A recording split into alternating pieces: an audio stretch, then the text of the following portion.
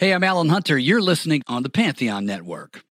That cold case you're listening to? Nasty stuff. But you know what else is a crime? Missing even a moment of whatever you're doing to go on a drink run. Luckily, there's Drizzly, the #1 app for alcohol delivery. With Drizzly, you can compare prices on the biggest selection of beer, wine, and spirits, then get them delivered in under 60 minutes. So download the Drizzly app or go to drizzly.com. That's DRIZLY.com today. Maryland sports fans, there's only one sports book in the great state of Maryland with over 50 years experience booking bets and supporting customers. Betfred Sportsbook at Longshots is now open and is the only sportsbook in Frederick offering cash betting on football, basketball, world soccer, and more. Visit the Betfred Sportsbook at I-270 and MD-85 in Frederick, right next to Longshots off-track betting. Go to betfredsports.com for more information and your chance to win exclusive merchandise. Must be 21 or older. Play responsibly. For help, call 1-800-GAMBLER. Hey, Ray, how you feeling? You know, when the temperatures drop and we get that winter feeling things, it really affects me more. That's when I get that aching in my bones. But I found that CBD and medicinal together can take care of the majority of my aches and pains, the ones that, you have every day as you age, but also the ones that you get from all those activities of taking care of business in the fall. No kidding. I've been doing a lot of raking because we have so many old trees around our house that you rake one day and then 2 days later, the yard's filled up with leaves again, so it's a Think of it as a workout program. It totally is a workout program. But like you, the CBD with the medicinal makes a huge difference in relieving pain and allowing me to function normally. And that's why we're happy to have One CBD as our sponsor here on the podcast. Go to onecbd.com. That's ONECBD.com, or follow them on @OneCBDLife on Twitter. And you can find out about all the aspects of what One CBD does to help you with your pain. One of the things that I like the most, Marcus, is that everything they purchase to be used in their CBD is 100% organically grown hemp, free from pesticides and fertilizers. And that's important because it's important to know what you put in your body. I also like the fact that they're third-party lab tested and made in the USA. Because they're third-party lab tested, we know that there is some science backing up and making sure that what they're putting out is high quality and it's made right here in the USA, so jobs are provided. That science, it's the science of nano-emulsion. I don't know what it is, but it sounds impressive. And they know what it is, and they know how to take care of business when it comes to your pain. At One CBD, check them out online at onecbd.com, ONECBD.com. Achieve a renewed sense of balance.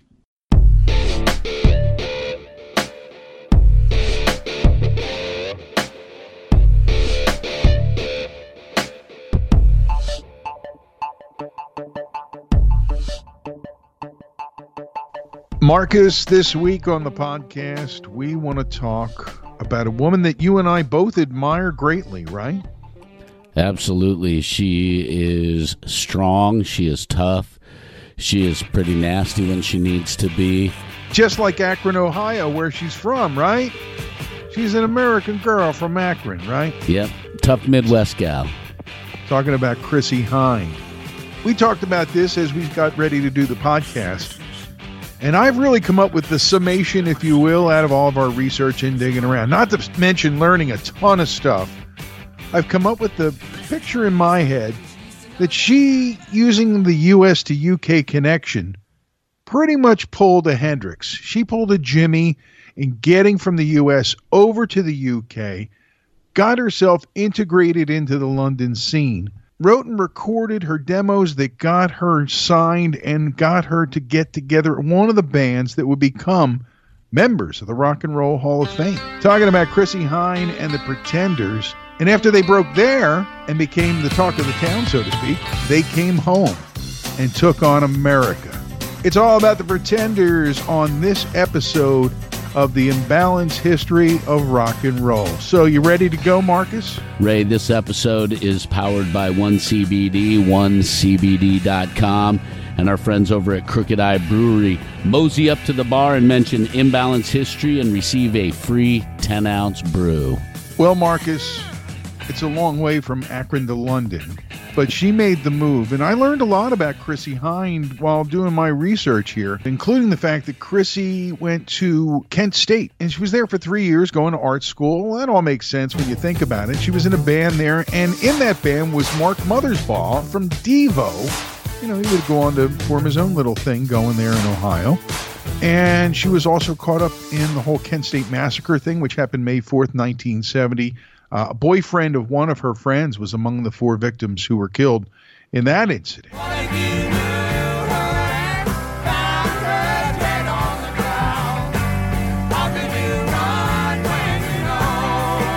She ends up moving to London in 1973 with her art background and all that, right? Now, with her background, she's able to get a job working in an architecture firm, but leaves after meeting rock journalist Nick Kent, who's become quite a famous person since then, and got herself a job at the magazine NME, the New Music Express. She was always rebellious in heart, and she was always a political activist. I can only imagine how traumatic it must have been to be part of that Kent State massacre and that horrible incident that occurred. As a college student, I can't even imagine what that would be like and how awful that would be to have friends you know shot down. As she settles in, she further integrates into the scene, so to speak, in London, gets a job at the clothing store Sex. It's a famous underground clothing store. And who's involved there? Malcolm McLaren. So, and Vivienne Westwood, they kind of got this store, and she wants to stay in the worst way. So much so that she kind of proposed marriage of convenience to not just one, but 2 members of the Sex Pistols who were around. Of course, Malcolm was their manager. She just wanted to get a work permit and be married and be able to stay in the UK because she didn't want to come home. Lots of reasons, I guess. And who were those 2 members of the Sex Pistols that she proposed to stay? I guess that's really what happened, right? She proposed to them. Yeah. Hey, marry me so I can stay over here. It was Johnny Rotten. Yep. One of your favorite figures in rock and roll, mine too. She says that he offered to go to the registry office with her to do the unmentionable, as she put it, but he backed out and said, "I'll do it," you know. Sid. But when they got there to actually do the deed, the court was closed for an extended holiday, and then he had his own run-in with the courts, Sid Vicious did, so that kind of made the whole thing moot anyway. Then she went to France, tried to start a band in France, and then ended up back in 75 famously returning home to Ohio, hanging around Cleveland a lot. That was about the time like Pere Ubu and the Dead Boys were getting noticed and making moves and things like that. It was the roots of them in that scene. Yeah. After a while, I guess that got old, and she went back to France and tried to form bands, and it wasn't all working out. So she's moving back into London right around as punk rock is forming up and getting ready to go, right? Mm-hmm. Answers an ad in the Melody Maker. There are people who are auditioning for a band. Now, she didn't get the gig, but it lets you know what you're trying out for when the band ends up being 999, legendary London underground band, right? Now, the next thing, because obviously I've got you right where I want you. You're sitting here like a little slack-jawed on this. She tried to start a group with Mick Jones of The Clash. Now, I didn't know that. I got to tell you, I didn't know that. And you're sitting here nodding your head because I don't think you were fully aware of that either.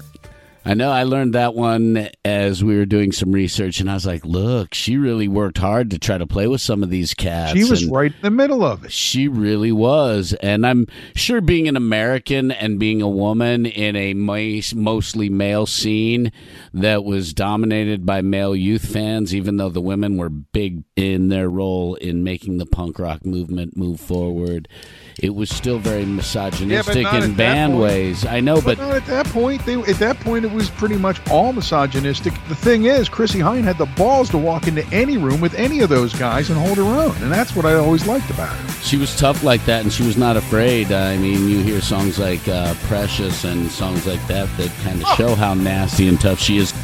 I like the way you cross the street, 'cause you're precious.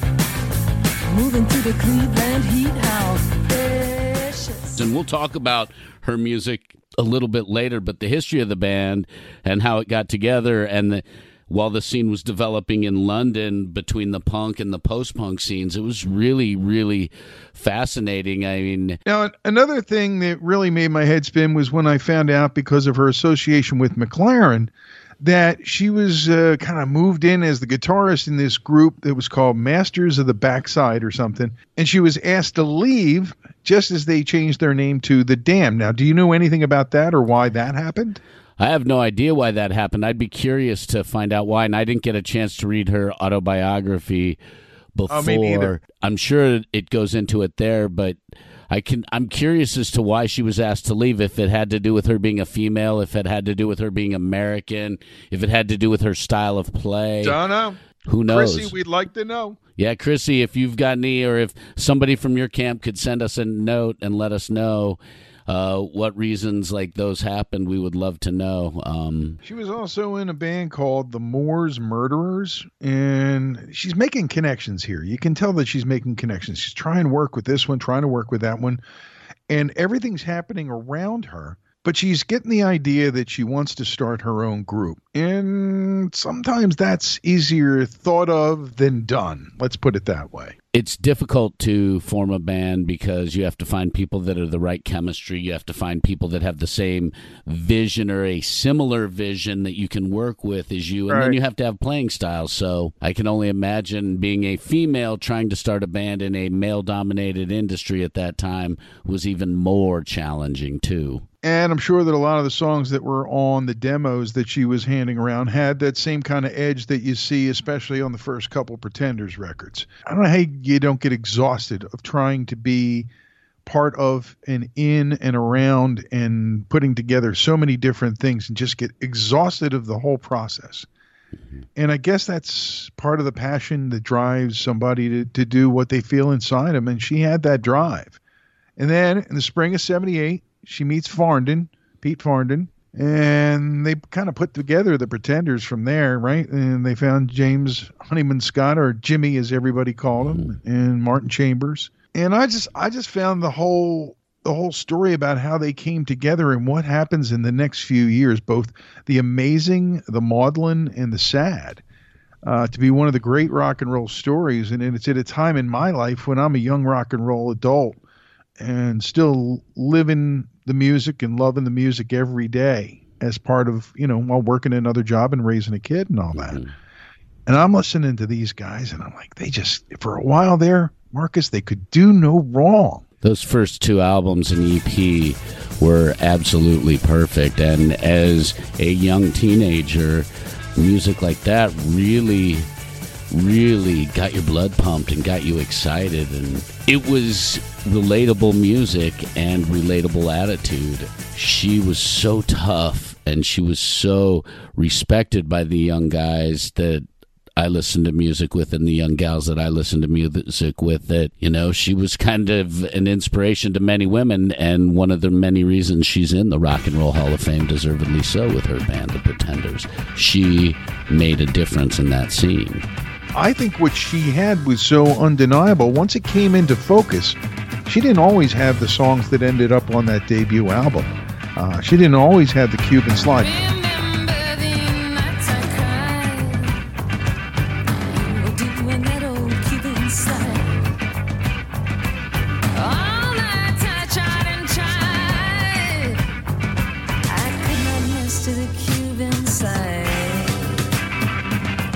Everything flowed from there, including a lot of the material that would change the path of the Pretenders through the decades. Some of it really great, some of it not so much, some of it having great commercial success, and again, following her own creative muses and paths that have taken her here, there, and everywhere as a band, including, as you mentioned, the Rock and Roll Hall of Fame in 2005. She had behind her three excellent musicians in that initial formation of the Pretenders. Farndon's a great bass player, and we'll talk about that when we break down some of those songs, especially on the early albums. James Honeyman Scott, a phenomenal guitar player. He played with Mott the Hoople keyboardist Verdon Allen and Martin Chambers at the same time for a little while. That's how they all hooked up, right? And a band called Cheeks, and play with guys at the level of Mott the Hoople as a young kid means you're pretty good and you've got something. They had a really good relationship and a really good chemistry, and they all played really well. Martin Chambers is a fantastic drummer. And she and Martin have carried on and off, and then back on again and off again and on again a couple times through the decades. But that initial thrust, that feel that they created, that change that they made and what was going on in rock and roll starts to change forever in a strange series of events, because just a few days after the band dismissed Pete Farndon for his admitted heroin use, I guess things had gone beyond what you could tolerate in a band, which is probably more than is tolerated in regular, non-rock and roll society. True.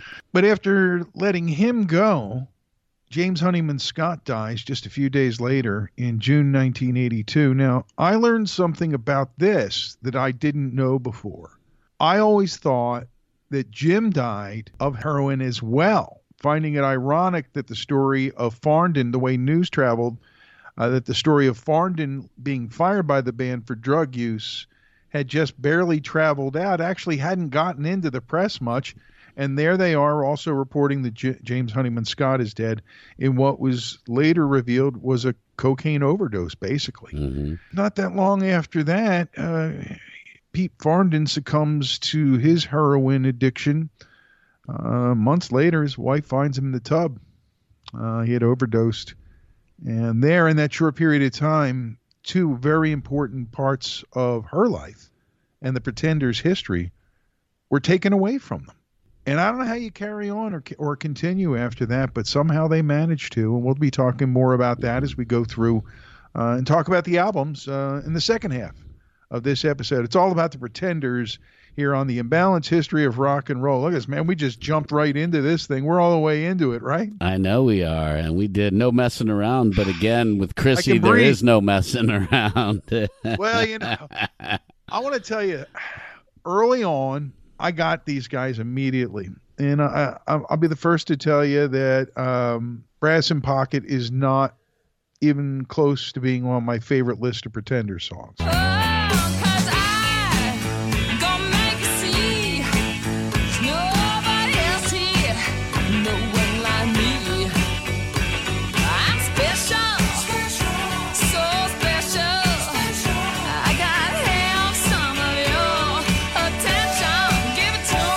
I really got into it the first time I heard Mystery Achievement. And then I heard the rest of that first record. And then I read this article in Rolling Stone magazine. Came out May 29th, 1980. You want to guess who the author of this article was? It was called The Pretenders Ain't Sobbing. Was it as a further hint. Lester Bangs? No. As a further hint, I'll read you the subtitle. Maybe I should read it in a certain style that'll help you to... The other part is Chrissie Hynde on her early days as a music critic, being a woman on the road and almost losing her virginity to Ron Wood, which is a great way to get people to read the rest of the article, right? Yep. I'm going to say Hunter S. Thompson. Kurt Loder. Kurt Loder wrote that article? Future MTV guy Kurt Loder. He's a good writer, man. He was a good writer. He really painted the picture of this band at this time. It was right after they had come over. They were just playing their first few gigs here in the States, playing at a place called Detroit, which was, I guess the theme was it was a punk rock place, even though it was in Port Chester, New York. And the scene on the bus where she's just, flipping down her leggings and, doing everything she's got to do to get ready before they go in to do the show, and all the time right before they go on and all that kind of stuff. And he kind of follows them through. And Dave Hill, who by that point had become their manager, and he helped to put together that demo we talked about that got them all working together and recording together and finding each other in a large part. This is right as it's all taking off. And Loder, go find it. I'll post the link on our social media, but it's a really great article. And it tells her story. And it tells all about, them becoming this band with this, ballsy chick up front in a world full of guys, drunk on themselves and attitude. Mm-hmm. And it's really a great read. And it got me excited about the band to the next level. And also made me think, Chrissie Hynde, the older woman, she's pretty hot. You know what I'm saying? At that stage in my life, I'm thinking, it's pretty hot. Yeah, I was young. I thought she was definitely sexy, and she definitely had that charisma. On stage, her charisma was something special, and you saw it in the videos. I know you mentioned Brass and Pocket not being one of your favorite songs. I would concur with that 100%. And Chrissie Hynde would concur with that. She didn't even want it on the album, but somebody with the labeler in the production process realized that song had the potential to be a hit, and she wasn't a fan of it, wasn't a fan of the video. She more like songs like Stop Your Sobbing, The Weight, those more punch you in the mouth songs. Which brings me to an issue that I've discovered that I have that I never realized before, Marcus. Sometimes we learn things not only about the music and the people involved in it, but about ourselves. I realized from just listening to all the different records over the years, over the last, long time now, 40 years, that my real issue when taking any journalistic approach to their music as a reviewer in that regard is that I compare every softer to middle song that she's not crazy about, right? But I compare every one of them to Kid, Up the Neck, and Private Life. And I realized that that's patently unfair to her and to those songs, the other songs.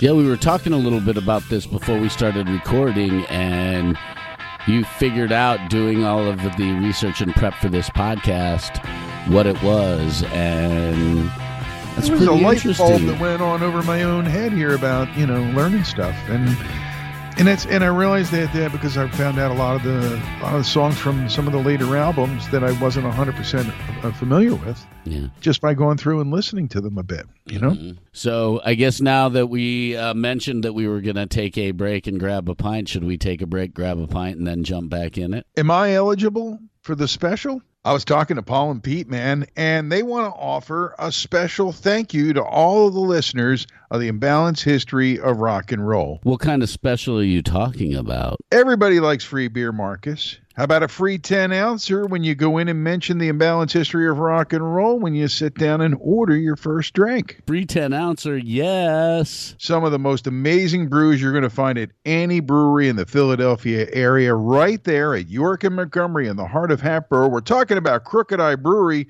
pouring the cure for what ails you since 2014. My favorite of all the Crooked Eye beers is the Black Eye Stout. I love Oh, yeah, you love that. Beer. Yes, you do. So smooth and just so full of flavor. Jeff manages to get more flavor, and the way he kind of masks the edge on the hops is beautiful. And you can't beat going in, sitting down, saying, hey, I listened to the Imbalanced History of Rock and Roll. May I please have that free 10-ouncer?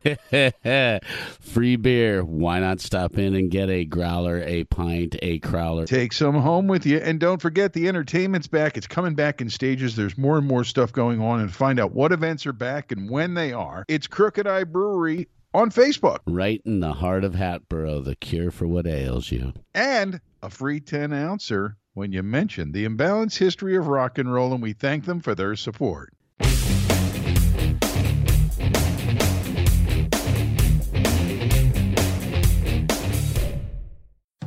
Ray and Marcus back on the Imbalanced History of Rock and Roll. This has already been a different kind of journey, man. We're discovering and learning all kinds of stuff about the Pretenders and the people who have been part of that whole thing, right? Yeah, and why they are part of the Rock and Roll Hall of Fame. I think we're all learning a lot about what matters to us during the pandemic.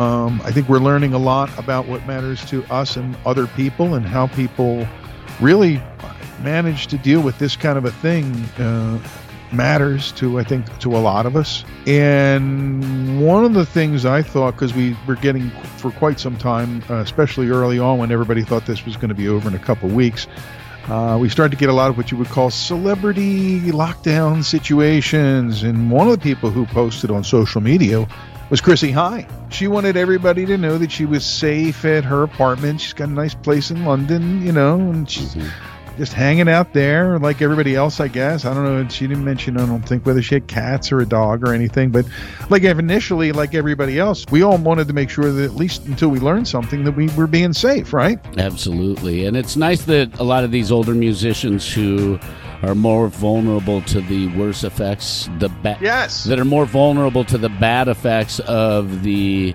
SARS-CoV-19 virus, are home safe and doing what they can, because as musicians, I think that they've experienced it a little more firsthand and a little more up front and earlier than most of society has, because of their intense traveling and interaction with people. Yes. And the way that everybody kind of pretty much licks the mics and, does stuff like that. And I don't mean that literally, but figuratively. No, but everybody breathes on the mics and the aerosol transmission. Yeah. Yep.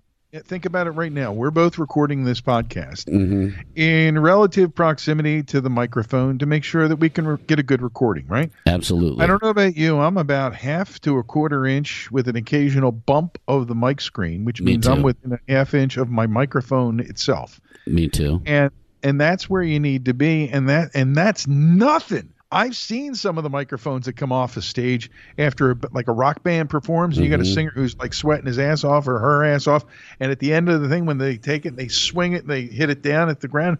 There are rivulets of water coming off that thing. Yep. And I think people get it. Yeah. And what Chrissy said, she learned, like a lot of us, we're talking about the Pretenders. She said she learned during her lockdown experience that she's not the nicest person sometimes. Like she had like a clear moment about maybe who she is versus who the world really thinks she is, or what the world's. It's good that people are feeling things and having the time to sort shit out. And girlfriend, if you've been sorting shit out, you can call us anytime here on the podcast. Absolutely. And we'll just sort it shit out together with everybody who needs help. Have you ever met Chrissy? Almost. I've met her a couple of times. I was at the Pearl Jam record release party I've talked about before at Dobbs, and she was there, and I was too intimidated to talk to her. I really was. Yeah.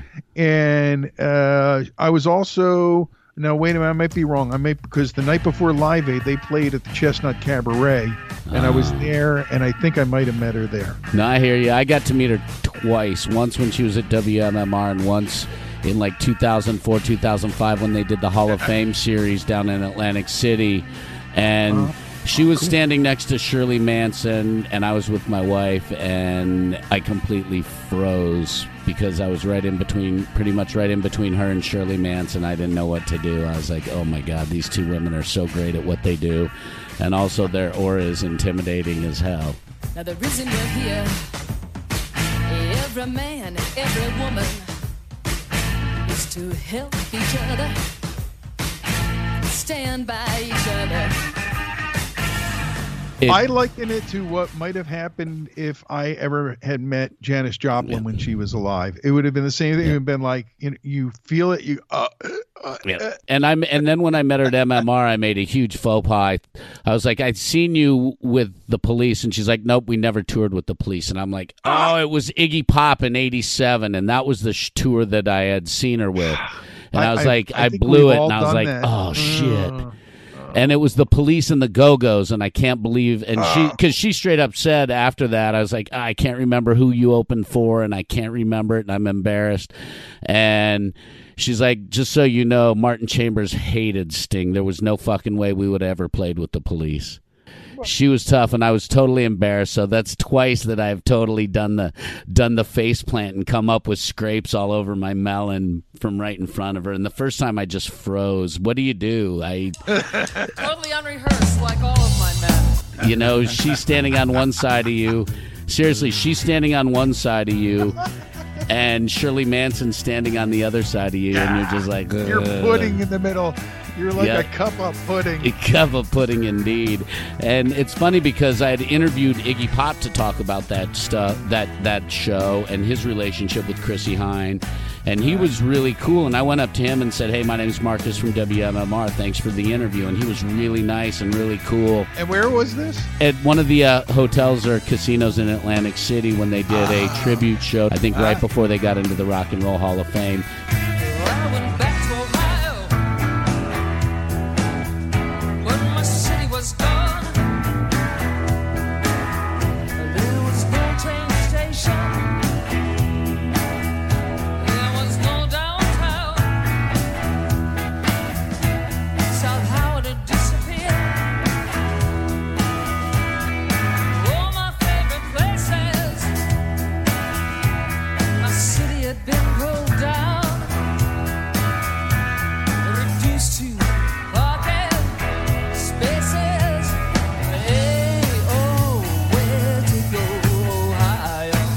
Well, you talk about the guiding forces in the musical universe. In 2005, the Pretenders are inducted into the Rock and Roll Hall of Fame right alongside Seymour Stein, the founder and president and guru of Sire Records, their label. I thought that was kind of cool that they went in together. I mean, before he signed the Pretenders, he'd already established an incredible label, a roster of artists. And for them to join that was great, and then to have the level of success and to go into the Hall of Fame together. And of course, she had to pay tribute to Jimmy and to Pete, saying, quote, "I know that the Pretenders have looked like a tribute band for the last 20 years, and we're paying tribute to James Honeyman Scott and Pete Farndon, without whom we wouldn't be here. And on the other hand, without us, they might have been here, but that's the way it works in rock and roll." And I thought it was a great perspective, paying tribute to guys who were gone for quite a long time at that point, over 20 years. And she's 100% right. Those first two albums are what catapulted them into the Rock and Roll Hall of Fame. And it's funny you mentioned Precious. I was like 14 years old, 15 years old when they did Saturday night concerts on MTV, and she did Precious, and right where, and I'll never forget this, because right where she does the part, "Aw, fuck off," she hit a vocal pause and paused for an extra 2 seconds. MTV hit the beep. She went, "Aw, fuck off," and got it onto cable TV, and she did that. And it was quite a fuss. Cable had no FCC rules, so it technically wasn't a violation. Oh, but it's hard to live by the rules. I never could. That shows her attitude and her toughness and what a badass she is as a person. Well, you started to hit on it with talking about those first couple records, and I think you can take the first two records, Pretenders and Pretenders 2, the extended play with the Cuban Slide, and some of the stuff, the material overlaps, Learning to Crawl, and Get Close, and look at those albums, 2 before and 2 after the loss of Jimmy and Pete, and see that that's the real core of why they were inducted all these years later, and they're still making music. And I got to tell you, I spent some time in the last couple of weeks, knowing we were doing this episode, listening to not just the hits, certainly, but listening through all the albums, getting reacquainted with some of it. You always want to make sure you have a fresh view of things when you're getting ready to talk about something, especially on a podcast like this, right? Absolutely. But going back and listening to her music is a lot of fun, especially the stuff you don't hear as much. I know that we are mostly ingrained on those first 3 albums, mainly the first 2, but those first 4 records are the ones that many of us relate and identify with the Pretenders to. But right. If you look at her career, it's really a solid career. She's written some really excellent songs. They're beautiful. Yes. Her attitude has changed. Her songwriting has aged with her. She stayed relatable to her fan base in so many ways, and they still bring it live, dude. I saw her a few times in the last decade. I can't remember the last time I saw her. I'd have to actually look at my ticket stubs. But I've seen her a couple of times in the last decade, and they're great still. All right, instead of 4, let's just go with the consensus of those first 3 albums and the EP. And then after Get Close, you have a 4-year break, and then a 4-year break, and then a 5-year break. You know what I'm saying? The records start to stretch out a little bit. And the material, starts to stretch out a little bit too. Some of it not as strong as things that, you would say is their trademark sound. Hate for sale. He won't get hung or go to jail. He's got a curly tongue and a curly tail. But mostly he has hate for sale. But I would say that Hate for Sale, which came out right in the middle of all this, is their best album, her best album, whatever you want to say, in a long time. Even in my mind, surpassing the Alone album, which Dan Auerbach produced. The Buzz, Lightning Man has got a cool reggae rock feel to it. Turf Accountant Daddy, songs like that. So she's still making music that I think that speaks to her fans, even as they're aging along with her. And I like the groove. I like the vibe of it. I want to talk a little bit about the undiscussed component of those early records and get your take on it. And I'm talking about the one and only Chris Thomas. Chris is 73, born in England, He's a guy who was born and bred to this shit. His dad was a producer or an engineer at Abbey Road, so he came up around all this stuff. And Chris got to work with some of the most incredible people. The list is long. I'll give you some of the highlights if you want. After hearing some of his work, he was asked to produce the next Roxy Music album, which means he produced Love Is the Drug, okay? Oh. He produced the following tracks by the Sex Pistols, and this is where he starts to play into our story. Anarchy, God Save the Queen, Pretty Vacant, Holidays in the Sun. Wow. And he produced those first 2-3 Pretenders records. He produced Let My Love Open the Door for Pete Townsend on Empty Glass. I remember that. Okay, we're starting to get the idea. He was instrumental in and had a lot to do with the breakout performances of songs like What You Need and Need You Tonight from INXS. Wow. And in that same time period, he worked with Elton John. He was instrumental from his early days in helping the Climax Blues Band break out. He did engineering work on the White Album that went largely uncredited, but is definitely there. He did all these amazing things. What always happens is bands try different things with different music and different approaches and different producers. But when I look at it, the stuff that Chris Thomas had his hand in is their best stuff then and in more recent years. And that's just a note, all about what's going on there in Pretenders Land on the Imbalanced History of Rock and Roll.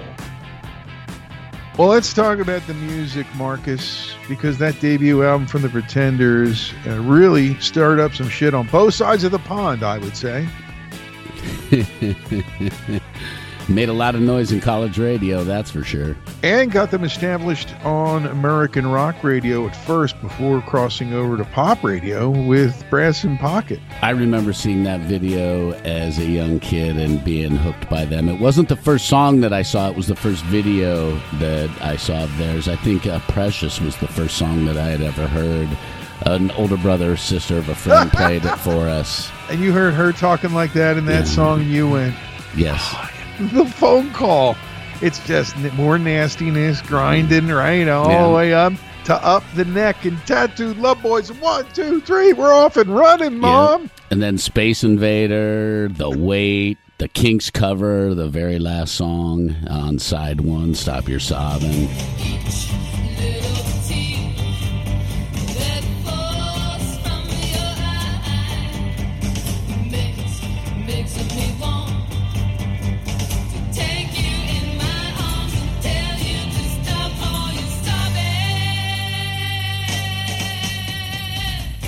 Yeah, in the vinyl days, there were sides 1 and 2. Do you think that was kind of a reach out to Ray Davies, who she always said she loved his music, because a few years later, she and Ray would end up together and have a child and be married and divorced? No, they were never married.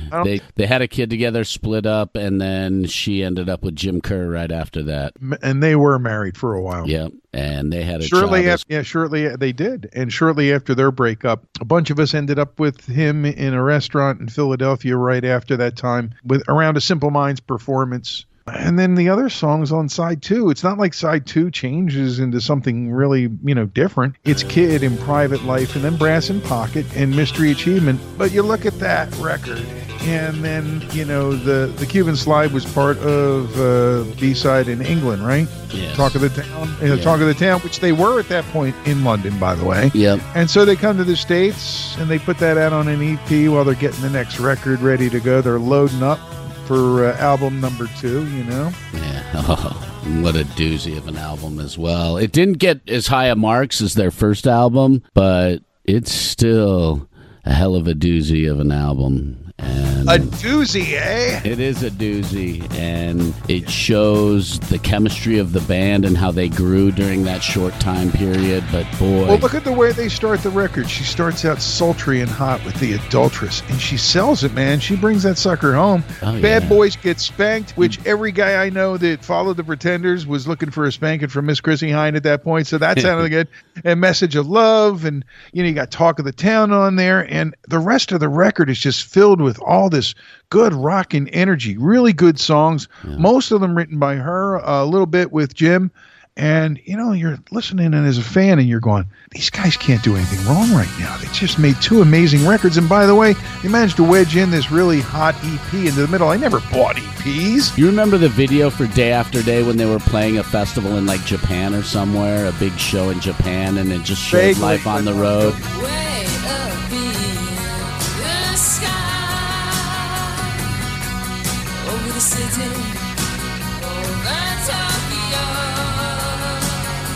silver light, summer moon. I remember that video to this day, and Day After Day is still one of my favorite Pretenders songs. There are some that definitely stand out more than others, but I think it's a phase thing because there are periods where I like Message of Love so much, and then there are time periods where it's like Mystery Achievement, which I spiked in last weekend. That bass line from that bass group from Pete Farndon right at the beginning is just so good. And this is where the rock and roll tragedy and the fates and all that shit mixes up with what's going on with the Pretenders. Because right around that time, look at how good you're talking about, how you feel about the music and everything, right? Mm-hmm. And that's in general how things are going for them.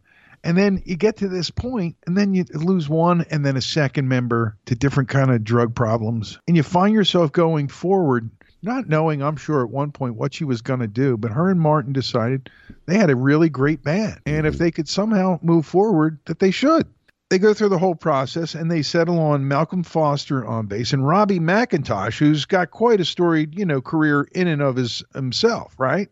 Yeah, he played with Paul McCartney and the Wings, if I'm not mistaken. Indeed. And that was like his biggest gig until he got in there. And he's played with all kinds of people through his career. He was also the main guitarist on Daltrey's Under a Raging Moon. Chrissy and this band was really connected with their predecessors because they took what their predecessors did and punked it out and still made it and kept it very cool and very good.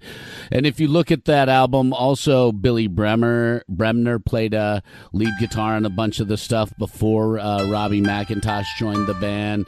Tony Butler played bass on some of the recordings before Malcolm Foster joined the band. Paul Carrick played some piano and did some vocals. You have to use the finger quotes on donated. That's all. Donated. Okay, here we go. Let me finger quote those on the video. Donated, quote. But some big names like that to play on the album and help pick up the slack while they're trying to figure out what they're doing. And it is a nice album. I like this album. It's a really good album, man. It opens with Middle of the Road, and then you have Back on the Chain Gang, which were the two. And think about the feels there, right? You have Middle of the Road, which is down and dirty. This is the title kind of says, we're gonna learn to crawl because we're crawling from the wreckage essentially. Yeah. And you come out with that drum beat from Martin, right? Boom. Time the Avengers, a great song as well. That song smokes. Watching the Clothes, a nice deep cut from the album. Show Me's a beautiful song. Thumbelina, a little different but still fits in with the album perfectly. And then My City Was Gone, her homage to Ohio and Akron. And it's the lyrics in that are some of her best writing. Further down the line a little bit as part of that whole thing, they do 2,000 Miles, her ode to Jimmy, which has become a perennial Christmas classic on most rock stations around the world, pretty much, I'd say. Yeah, we spiked that one in quite a bit during the Christmas season as well, and it's always wonderful to play that song. They survived the tragedy, and they were able to move forward. I'm sure it was challenging, but they did it. And she keeps going, making new music. Like I said, Hate for Sale's got a lot of great songs on it. A lot of the work she did with Dan on Alone was good, but along the way, you had, again, long gaps, 8 years between albums there, 6 years, and it becomes less important. I know there's a solo album I'm not talking about somewhere in there, too. Chrissy is a person, and I don't know where Martin is in the scheme of the Blue Marble, but you're out here and you're at that stage in your life, and a lot of people are dealing with this right now. When you're in your 60s or late 60s or 70s or even beyond that, and that's where a lot of the rock and roll generation is, folks. We get that. And I'm looking at it and I'm sitting there and thinking, like, what a fucked up deal to get stuck with. That you've worked your whole life, you've done everything, quote unquote, because I like to use the quote unquote, the right way. Done everything the right way, trying to live life the right way and live with the right ideals, and you get down to it, and some people with the poor judge of science basically caused this thing to go crazy in our country and in our world. And so we find ourselves, they find themselves now, like Chrissy is, in London, able to move around a little bit now, but then restrictions keep coming and going because of what the ongoing pandemic has brought to our doorstep all around the world. This is something we're all in together. So that's true. And I'm glad that they stayed healthy, and hopefully she'll be able to tour a little bit after the pandemic is over and we're able to get back into live music whenever that'll be. But I know some of these musicians are getting older and older, and it's going to get harder for them. So we don't know if we're going to get tours from them. One of the things I thought in the last week or so, as I contemplate all this crap in my head, this is where the imbalance part of our brotherhood comes from. All I keep thinking is of the bands that were planning to tour or announce a tour who aren't going to, and the people who had tours on the books and on sale that won't be coming to complete them, and the ones that will never get announced. It's really the kind of a scope of a thing that we won't be able to put our fingers on probably for a year or two, maybe 3 down the line, because you'll have to do it comparatively to numbers of concerts and touring, et cetera, now versus then versus the original, before 2019, et cetera. Everything's being reset, and the way things get done, musicians and what they can do to help in the world is being reset. So we're trying to reset a little bit here and trying to make it fun, as we always do, because our motto is #more fun in 2021. Trademark that fucking thing, Mark. I know we need to trademark that, baby. But the one positive thing that could come out of the pandemic musically is that we could get some incredible songs by these songwriters. They're going to be practicing. They're going to be doing stuff and recording stuff in their home studios or nearby in their small circles. So the potential for some really amazing music is so great because of this. These songwriters are not able to do what they love to do, and it may inspire them in so many ways. In this matter, Marcus, you and I are 100% in accord. Because I really think that that's the A part of the equation. That a lot of good stuff's already been going on. We know that people who already had planned to be out were working on stuff. People like Guns N' Roses say, right? Mm-hmm. Everything went on the shelf. They've got more time to finish a record. Yeah. AC/DC ready to release a new record. Yeah. By the time they're all doing tours again, they'll be ready to go, if they feel like it or not, right? Absolutely. But they'll be rested. There's no doubt that people are writing, they're collaborating, the internet and digital technology are allowing people to collaborate. Look at us. We're on Skype recording today's episode at your house, my house, yours for the Soul Kitchen and the Magic Bag Studio. That's right, man. Combined super friend forces, dude. Yep. The way we look at it is that we're just doing our part to try to make a little fun and have a little fun and explore rock and roll together, while we all and you all deal with something that we don't know what's going on all the time. Don't be too scared. We're going to get through as long as we all stick together. That's one thing I'm sure of. That is true. And the reality is we're all going to have to live with COVID-19 for the rest of our lives. It's something that's not going away as of this point. So now we have to figure out how to live with it smartly, avoid it at all costs. As we know, people like Maynard being impacted by it probably won't be able to sing live for many more months. And maybe ever because of the damage that COVID's done to his lungs. He's quote unquote, see, I keep using the finger quotes, but he's already, by the doctor's estimates, recovered. And he said, no, man, I still got problems. Yep. And I think a lot of people, they're not talking about that a lot. Yep. And Maynard is one of those people who can make a lot of noise about that. And I hope that he continues to keep us updated on his condition. All right. Well, that's going to do it for this episode of the podcast, all about the Pretenders. And you know what we didn't get into is all the different people who've been in the band through the years. I know we're into family trees, but it's a lot, man. I was looking at it and how many people are on this chart of bands, because they have the current band lineup there, and then they have additional personnel, and then there's this big chart of all these different people who played with the Pretenders, either on the road or on records, and when they were in there and all that kind of stuff. I can tell you one of the people, just to give you an idea, Blair Cunningham is an American drummer who played with people like Echo and the Bunnymen. He played with Haircut 100. He played with Paul McCartney a little bit. Sade he did a little bit of Bangin' Sticks with. So they've had some very interesting personnel jump in over the years. Bernie Worrell played on the I saw on the that. Get Close record.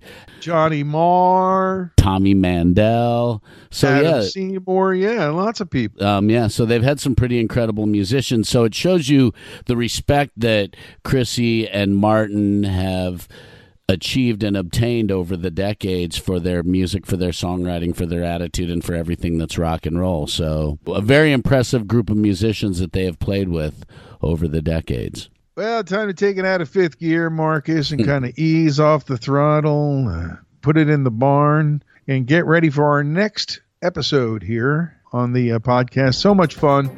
Don't forget to reach out and touch us at imbalancehistory@gmail.com. Always a good way to find us, or on Facebook, Twitter, or Instagram. You can find us on there. Just search us if you don't know us. Find us there, or our website, which is the center of the universe for us, really. It's imbalancehistory.com. Well, it's time to go, bro. I'm Ray Coob. I'm Marcus in the Darkest. Thanks to Chrissy Hine and the Pretenders for so much to talk about on this episode of the Imbalance History of Rock and Roll.